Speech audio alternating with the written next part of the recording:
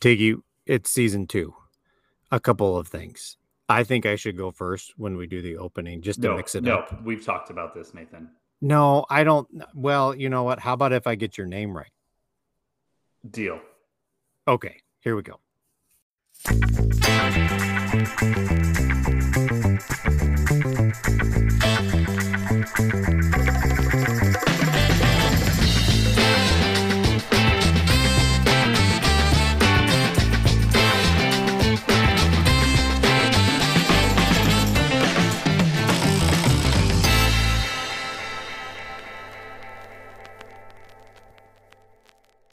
Hello, and welcome to episode number 9, season 2 premiere of the Admissions Director's Lunchcast.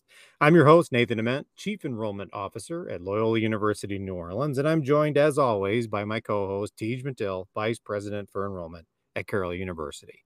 Tej, how are you? I'm good, Nathan. How are you? Tiggy, I am great. Since today we're discussing the student decision path, and we've got some great guests as always to help us out. Tej, do you think we need to remind folks about how the Lunchcast works since, we've been on summer hiatus? It can't hurt just in case they haven't studied the text.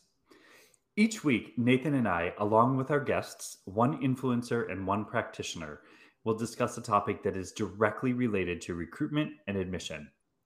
Our hope is that by the end of your lunch hour, you, the listener, will have a good enough handle on the topic that you can implement tactics quickly, maybe even this afternoon. So who will be joining us this week to discuss the student decision path? This week, as our influencer guest, we have Sonia Ryan, Director of College Counseling at Justin Siena High School in Napa, California. And our practitioner guest, we have Pamela Johnson of Pamela Johnson Consulting in St. Paul, Minnesota. Tiggy, I'm excited as always. So let's get started. It's Tej.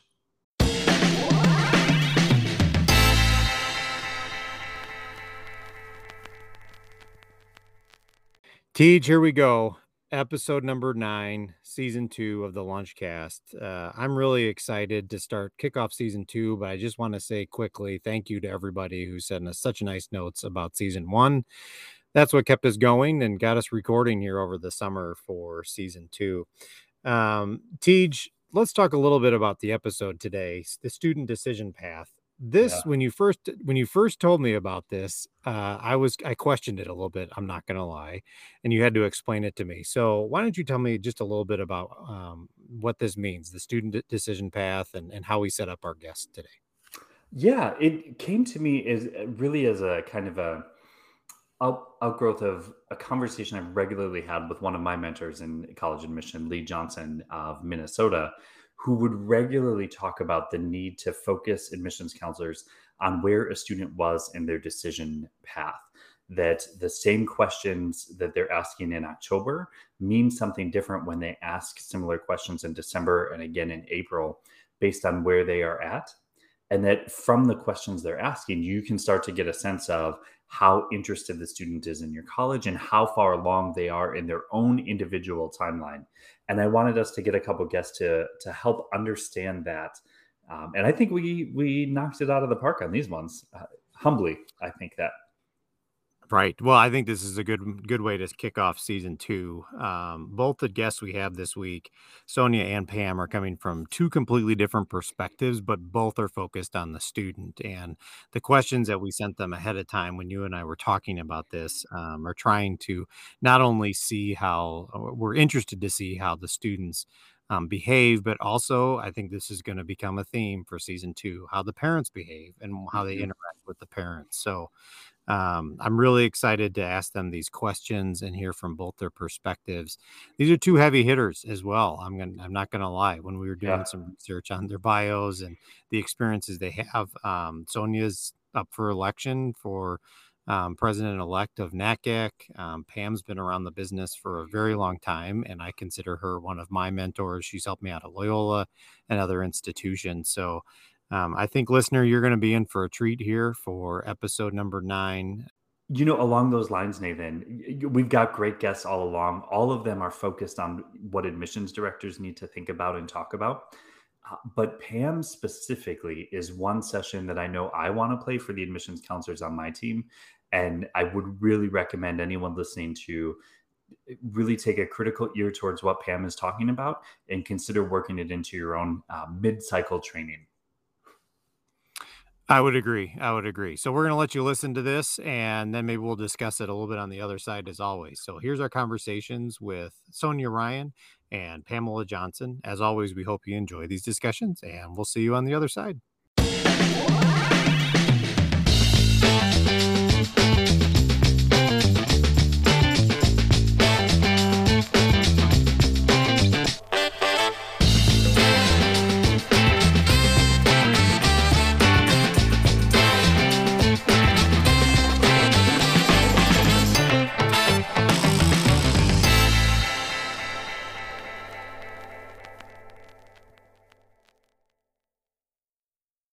Well, Nathan, I am really excited for this season's first guest joining us to talk through the student decision process.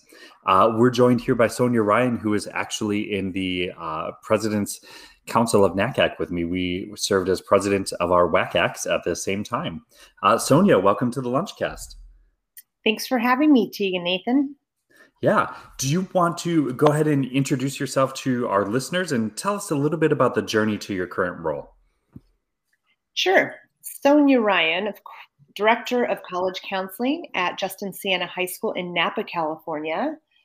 And I joined the Justin Siena community last year. What a year to make a transition, but such a welcoming and warm community. And it was actually going home. I'm from Napa, so it was lots of familiar faces, and my two children are students there. So that was really fun to be on campus, well, when we were able to, with my two kids. Prior to that, I spent the last decade in the Bay Area, in the East Bay, at St. Mary's College High School in Berkeley, and had a great experience there. And then leading up to that, I was a public high school counselor for a decade. So my whole career has been on the high school side. I did a short stint of being an adjunct counselor at a community college, which was such a great learning experience. I got to teach a class as well as counsel athletes. So I got a lot of good information about the NCAA and kind of that path. And I'm just so happy to be continuing in the high school setting. I love this transition period of seniors going into higher ed or seniors kind of doing post-grad, goals. And it's just a thrill. I can't believe I'm going to be starting my 22nd year in August. That's great. And not to hype you up too much, but you're currently a candidate for president-elect of NACAC this year. Is that correct? I am. I'm thrilled to be on the slate. Thank you. Yeah. All right. Well, let's move on to the questions. We've got a few to pepper you with. The first one I would like to talk through a little bit. As we go through the college search process, the cycle, students seem to focus on different things at different times. Can you walk us through the process from your perspective, kind of start to finish, with what a student is paying attention to along the way? Sure. At St. Mary's and at Justin Siena, we're a LaSallian community. And so I mention that because freshmen walk into the campus getting to learn kind of college language. They know they're at a college prep high school, or, they've had previous conversations with friends or family about college. But we try to mirror the path of what colleges would do for an incoming freshman as well. We have orientations. We talk about the community of their high school experience. We help them get familiar with programming on campus, whether it's clubs or organizations, to try to build their interest. Some students will know exactly what they're interested in, and others really have that discovery during high school, whether it's joining a club or, doing auditioning for a theater. We start to discuss academic interest. And then in the junior year, we kind of do a little bit more depth, a lot more depth actually, in what their course curriculum, and how that might be related to colleges they might be interested in. In the junior year, we really take a deep dive into taking the students' interest and helping them look at colleges that can expand on those ideas. What would a campus feel look like for them? How is it different or the same to what high school has been? And what are they looking forward to that will be different? We encourage students, we host college fairs, we encourage them to attend college fairs, to start having those dynamic conversations with college representatives. And we actually kind of do mock interviews or mock Q&A of what kinds of questions to ask. It's just such a bigger picture to them. And we try to break it down so that it doesn't feel like a tidal wave all at once.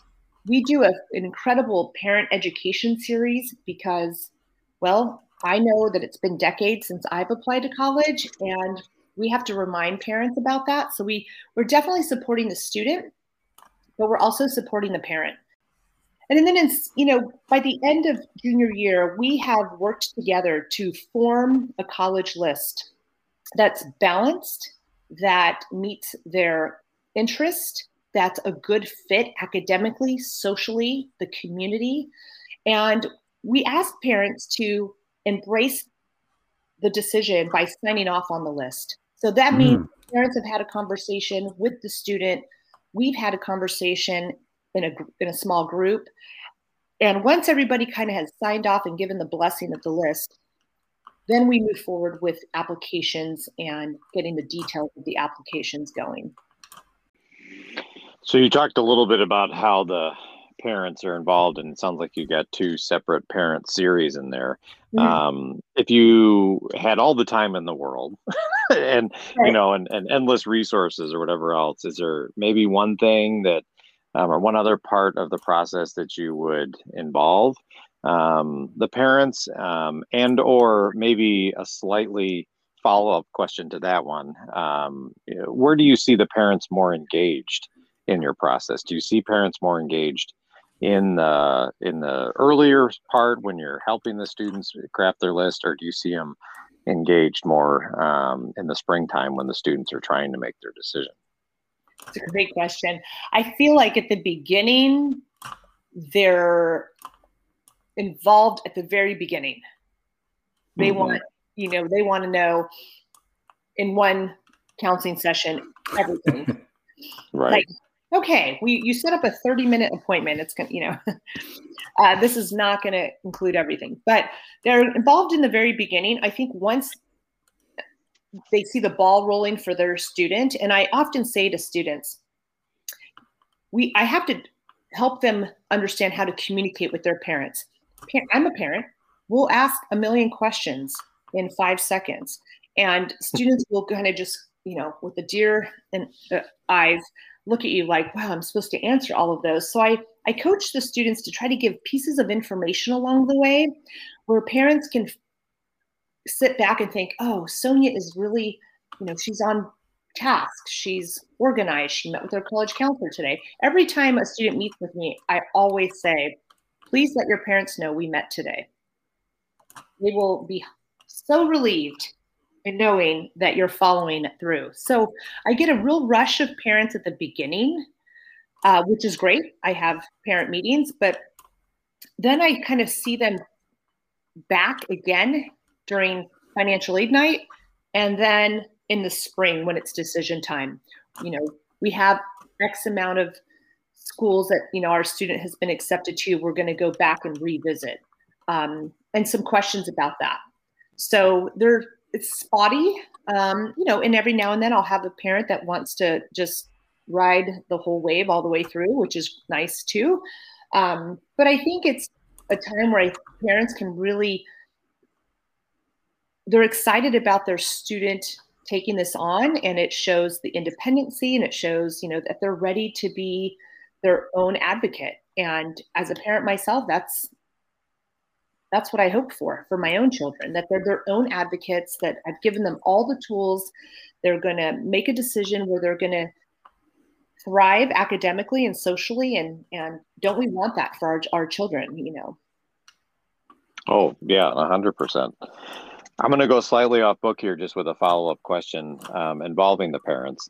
And you mentioned at the top of the interview here that you have your school that you're at right now is college prep focused, right? And it starts fairly early. In your conversations with some of your colleagues on the school counselor side that are maybe at a different type of school, you know, they're maybe at a large public institution with a large caseload or whatever else.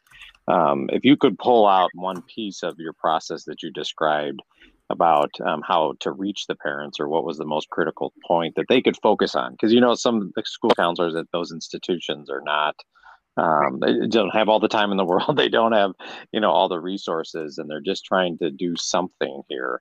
What would be your advice to those school counselors that are at these large public high schools? I remember as a former public high school counselor myself, with a caseload of 750 to 1. Right. And I was in a large district as well.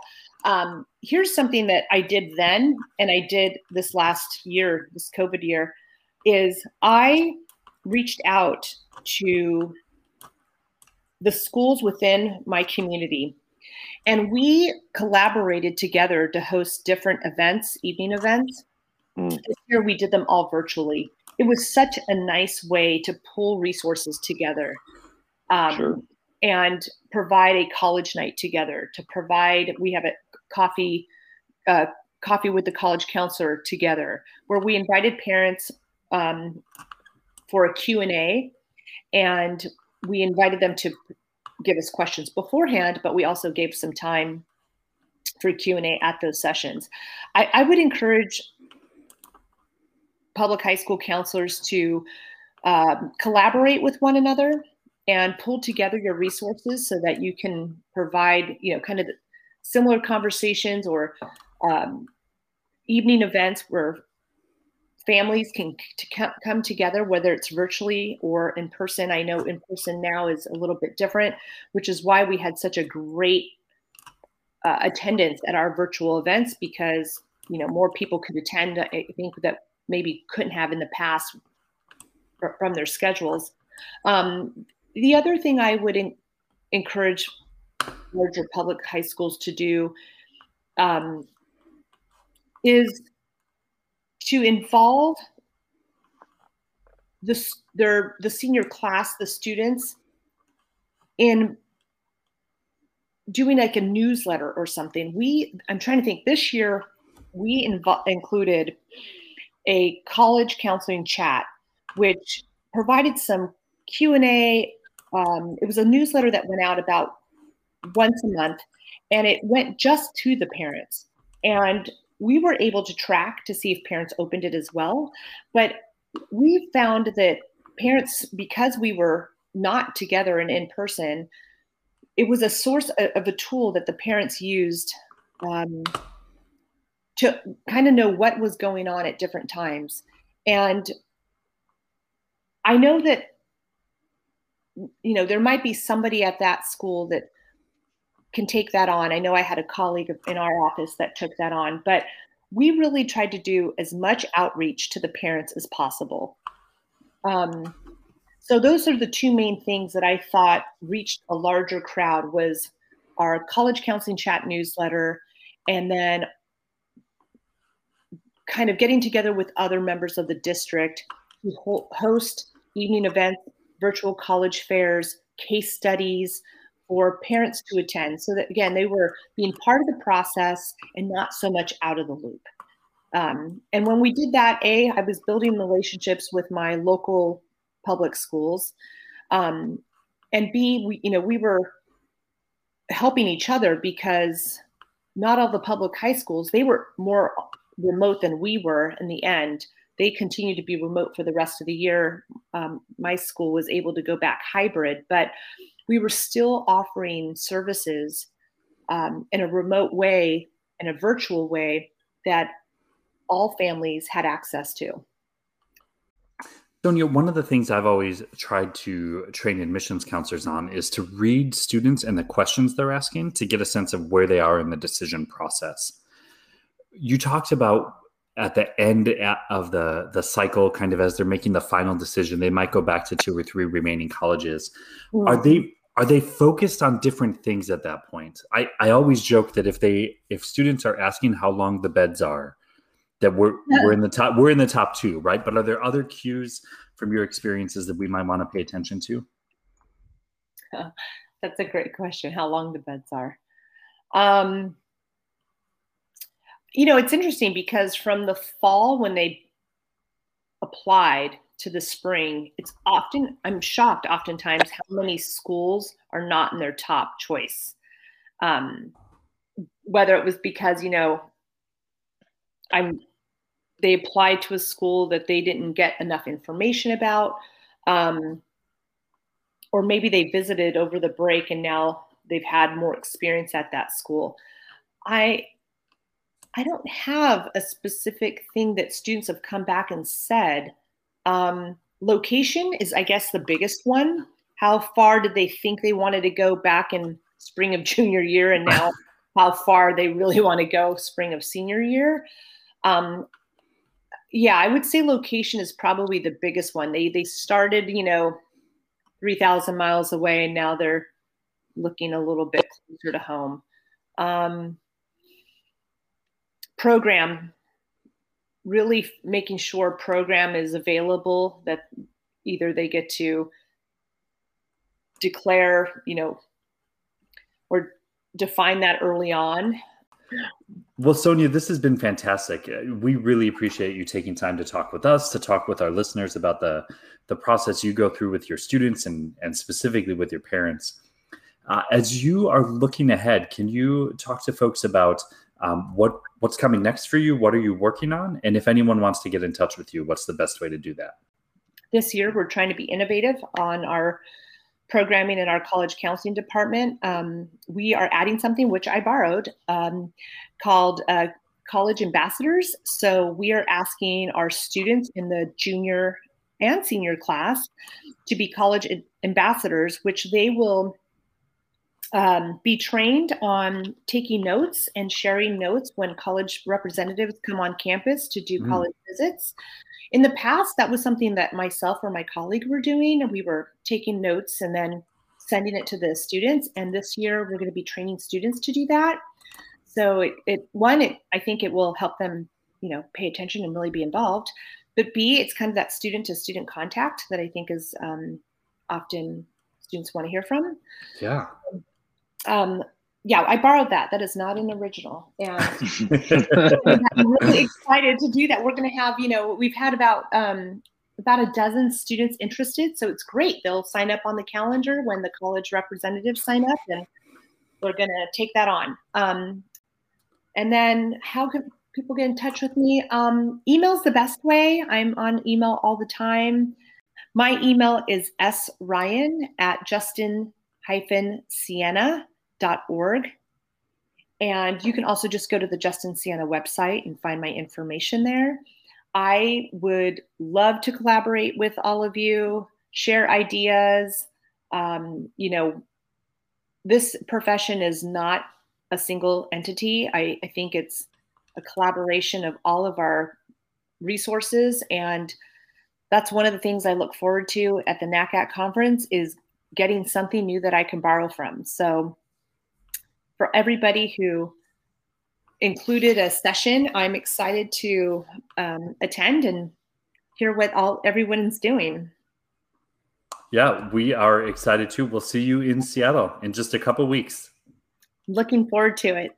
Thank you so much. Yep, bye.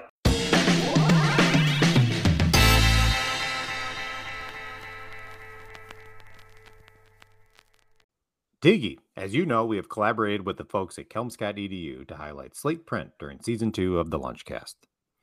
Nathan, you are right. And I am so excited to tell our listeners about Slate Print. Also, though, it's Teej. Yeah, that's right. But let's focus on Slate Print for now, okay? What were you most excited about when you start doing your research on Slate Print? Well, it really is a revolution in print. First, I really like the automation through Slate itself, and I'm excited to try all the things. Personalized postcards, letters, mailers, view books, even admit packs.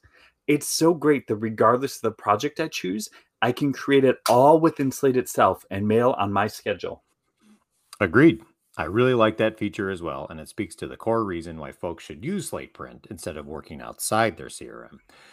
Well, I know we all work hard at those relationships we have with our marketing colleagues. Let's face it, this isn't always easy. Slate Print puts control in the hands of the admissions director, which means a faster delivery date.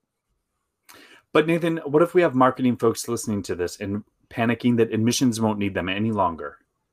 That's a fair point, Tiggy, and Slate Print has thought of that. Templates, photos, and branding tools can all be loaded into Slate Print at the beginning of the cycle after approval from marketing, of course. This way, our marketing friends know that whatever mailing is being sent out from admissions, the right styles are being used. But that is just so great. And I'm guessing that Slate Print offers competitive pricing? You bet. And you can even pay with Slate credits already built into your Slate instance. It seems like the folks at Kelmscott.edu and Technolutions have thought of it all. I believe they have, Tiggy. I believe they have. I'm also sure the folks at Kelmscott.edu would love to chat with any of our listeners. Visit kelmscott.edu.com/slate-print to learn more. That's kelmscott.edu.com/slate-print to learn more. Now, back to the show. It's Tej.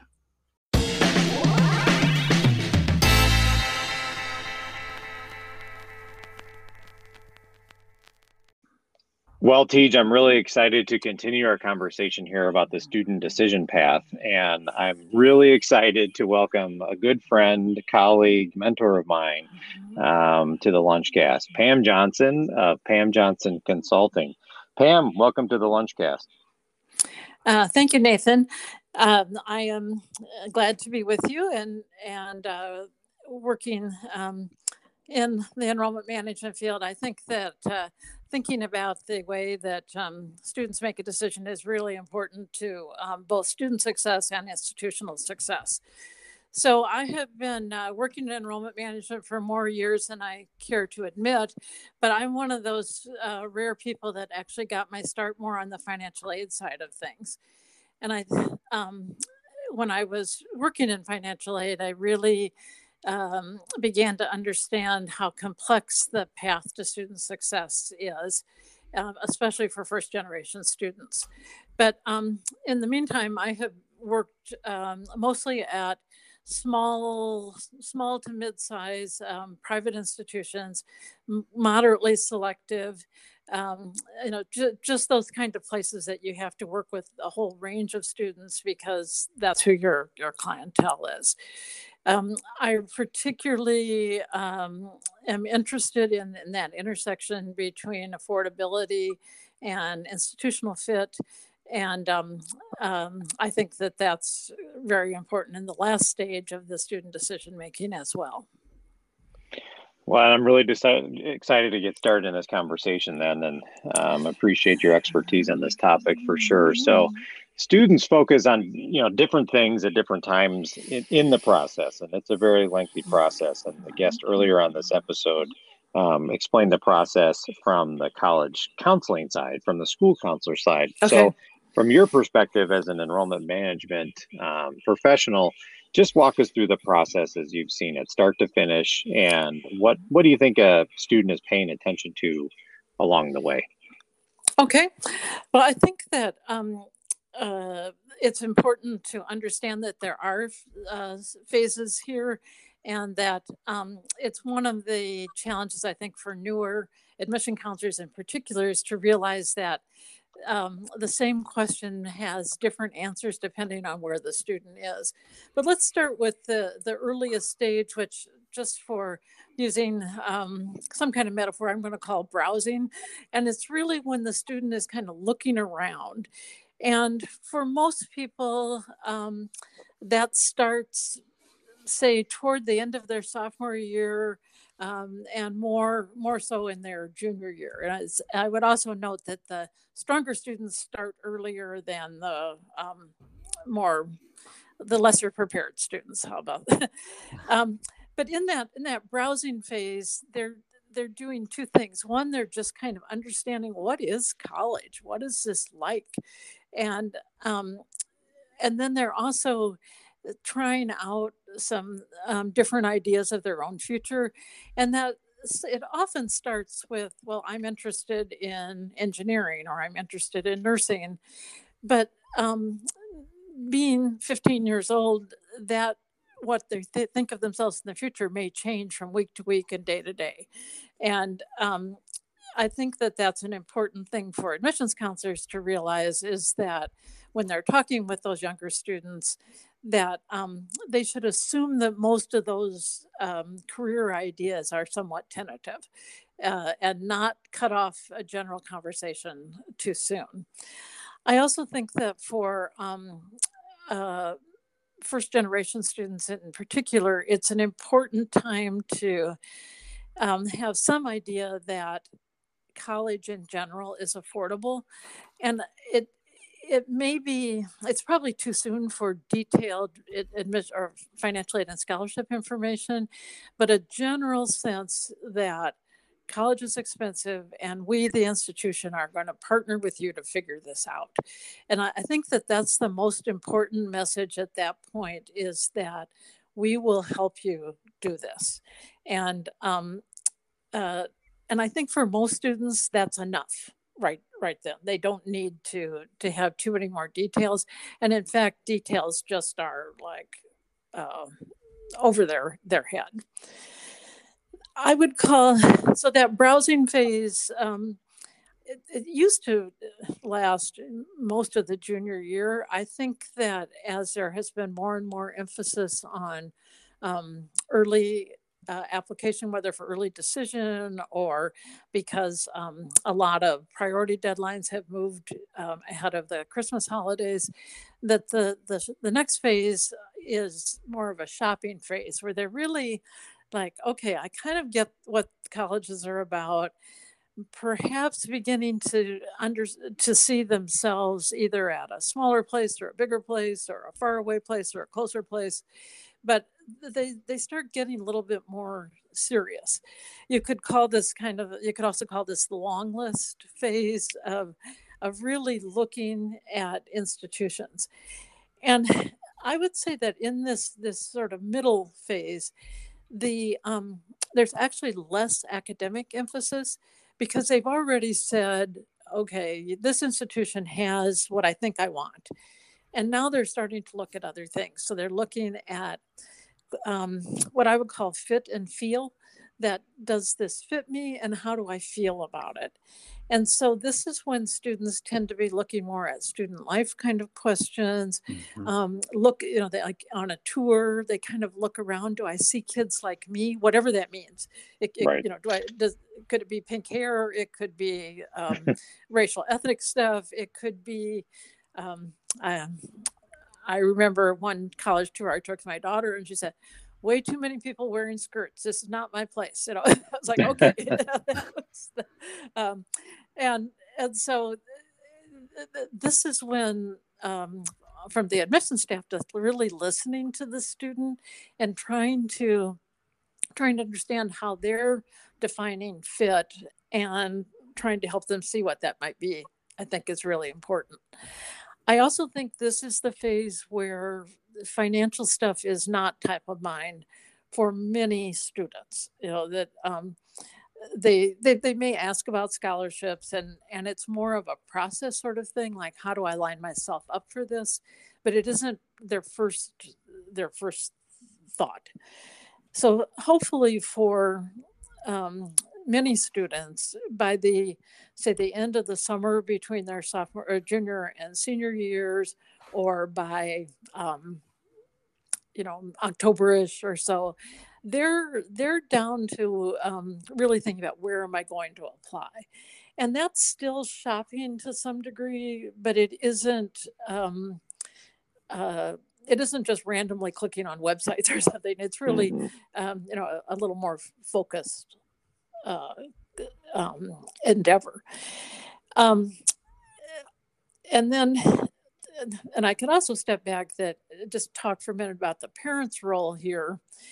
And in the browsing phase, the parents may be doing a lot of suggesting. They may be kind of casting about themselves, or how do you go about making this difficult decision?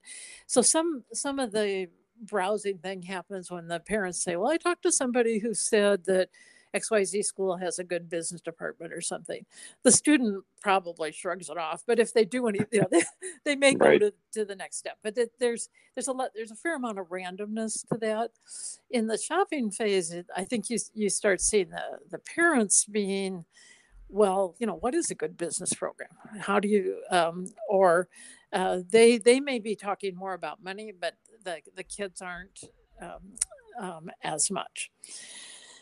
And then we get to the last phase of this, which is really the buying phase. And this is where I would say the shoe kind of turns, because first of all, the institution has to make a decision. Do we want this person to buy? And as most people in enrollment management know, the answer is yes for most places and most students. It isn't right.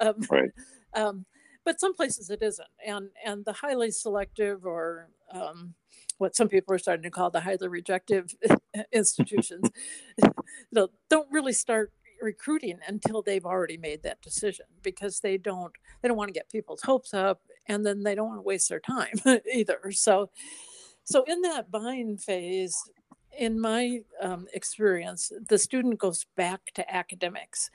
They started there in terms of program availability. Then they made a lot of other decisions. But when you're back in that buying phase, they're back, oh, well, what is it about that business program that I thought was good? Or why is this a good place for me to be in an orchestra, or whatever else it may be? But those questions kind of come back up, because they're beginning to be able to actually compare things. And when they were first browsing around, they really were just like, what does it even mean to have a business program or a music program or something else? Now it's like, okay, here's how they stack up. And if I could use a personal example, our son was interested in engineering, and he liked a lot about one school until he actually looked at what the curriculum was like. And he realized he had 4 electives in 4 years. And he's like, what?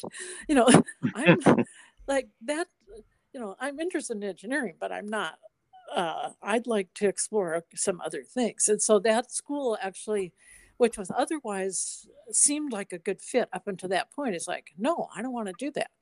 And not everybody is going to look at all those kinds of things, but I do think that the academic decision becomes more important. And then also in that phase, this is where financial aid really comes up, because you got parents really groping with this big ticket cost, and now the kid's in love, and it's like, oh, what do we do now? And so I think that this is it's the most challenging phase for the admissions counselors, because they find it really easy to talk about, hey, we've got a great program, or you would love to what happens here on Saturday afternoon, whatever else it would be. But when it comes to money, a lot of admissions people don't even like to talk about it. But secondly, it's very difficult for us to make the value judgment that the families are making, and primarily the parents. But is it worth it to us to pay this much? And that's it's an argument we have to make all the way along. I think that dovetails nicely into the final question we have here. At some point they are going to be making that final decision. You talked about transparency. You talked about facts. If you were counseling a room of admissions counselors right now to prepare themselves for this final round, What would you say to those admissions counselors as the students are heading into their final decisions? Well, I think first of all, they need to know what they're talking about. They need to run through some scenarios. I think that's a really good staff meeting exercise. I think they need to understand when to pull out a calculator or something else, and it can be on their phone. Yes, it does. But the other thing I would say is that they don't have to apologize. That every institution is trying to do the best they can in terms of financial aid, and just the fact that the average discount rate is up over 50% tells you that we are putting everything we can into these numbers, and so. This, for some of our staff, this might be adulting 101 or something. But it's time to talk about it, and I think it's also okay to say to the student, would you like me to would you like to bring your parents into this conversation? Along the way, especially when I was a financial aid director, I would offer to call the parents, and sometimes it really helped. It was often yes, I really do need your tax return, and I promise not to tell anybody else what it says, or something like that. But also just that it's a hard subject for students, and I think in the world of first generation students, there's a lot of kids trying to do this on their own, and we need to help when we can. I also think that a lot of our community-based organizations are pretty good at handling this phase of things. Unfortunately, sometimes that comes with a lot of advocacy. Couldn't you do more for the student? This is and sometimes we just have to. This is the conversation that we have in exchange for them really helping the student and the family understand all this. So, but we shouldn't ignore that they can be a good resource there as well. Well, Pam, I'll go with Tej here. This was a masterclass on how students make decisions and how admissions counselors can better serve their students. So thank you so much for joining the Lunchcast. We always like to ask our guests, what are you working on next? What's exciting for you this fall? And then how can folks get in touch with you if they have any follow-up questions? Okay. Well, new to me, I'm working on a enrollment marketing project for a school that seems to be doing really well and is just worried that their core market is eroding and thinking about how they reach out to new populations. So I'm excited to do that, and I'm working with a longtime marketing partner on that. Otherwise, I'm looking forward to maybe a year that might be normal or close to it. I think we're still going to be challenged as an industry of not having great comparable data for the last couple of years. But I'm hoping that we were, actually have students visiting on campus and some of the other things that we know make such a difference in the college decision process. So if anyone would like to get in touch with me, you can find me on LinkedIn, or you can contact me at pam.johnson100@gmail. And I look forward to, hearing the stories of what is happening at different institutions. Well, thanks so much for joining us, Pam, and have a great day. All right. Thank you.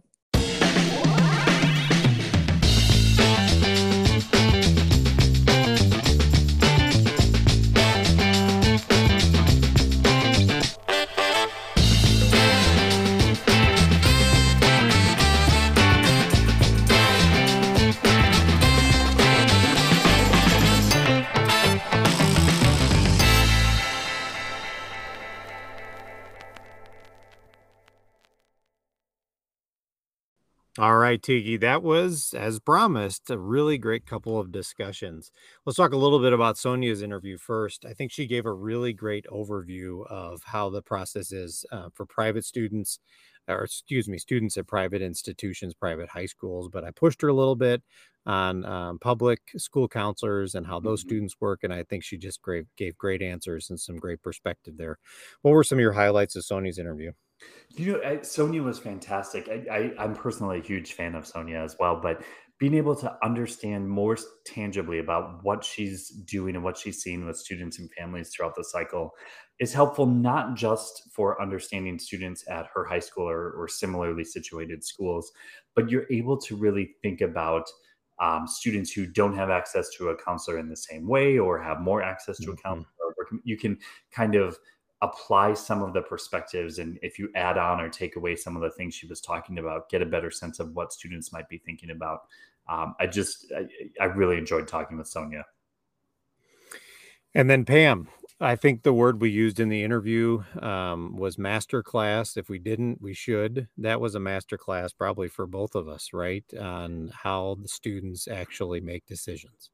Yeah, the analogy that she had is so much more accessible than the way I've thought about it with one of my mentors, Lee Johnson, who always explained that students start very objective in their college search. Do you have my major? Are you in a city, town, rural community, etc.? Then it becomes very subjective as they're kind of narrowing down their list. And then it ends again at a very objective site. So I always tell the team, right? When a student starts asking you how long the bed is in the residence hall, we're in the Right. we're in the top two, Right. right? It's us or someone else. But the way Pam talks about it is really helpful as well.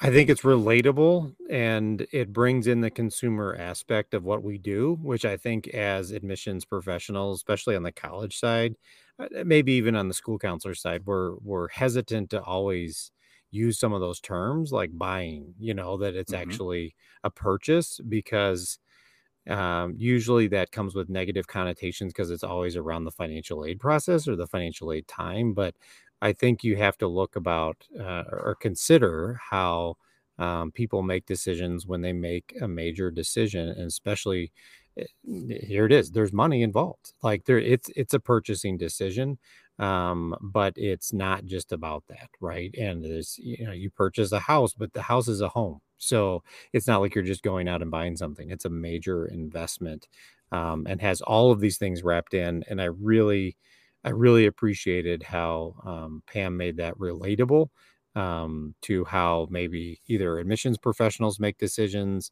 maybe school counselors listening to this, how they can see how students make decisions and how this all goes about. So I would just really enjoyed that conversation, and I'm going to continue having that conversation with her after this. I can tell you that for sure.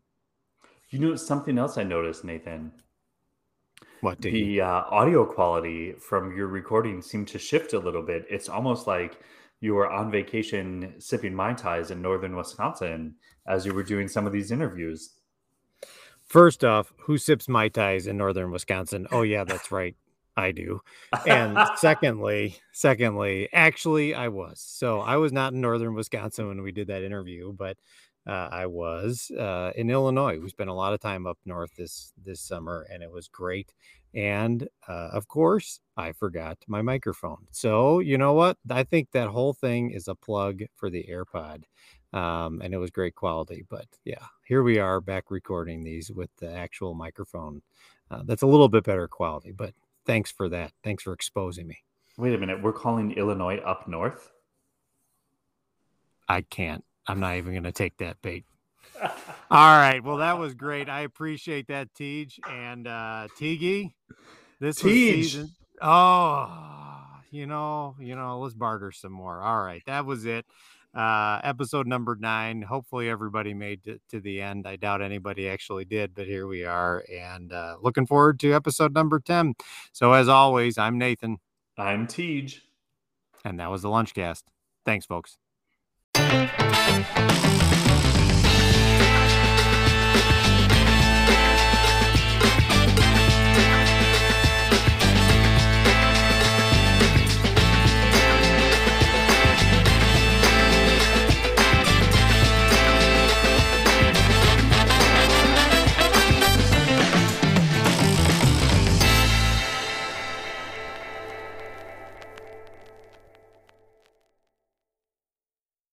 I'm so excited.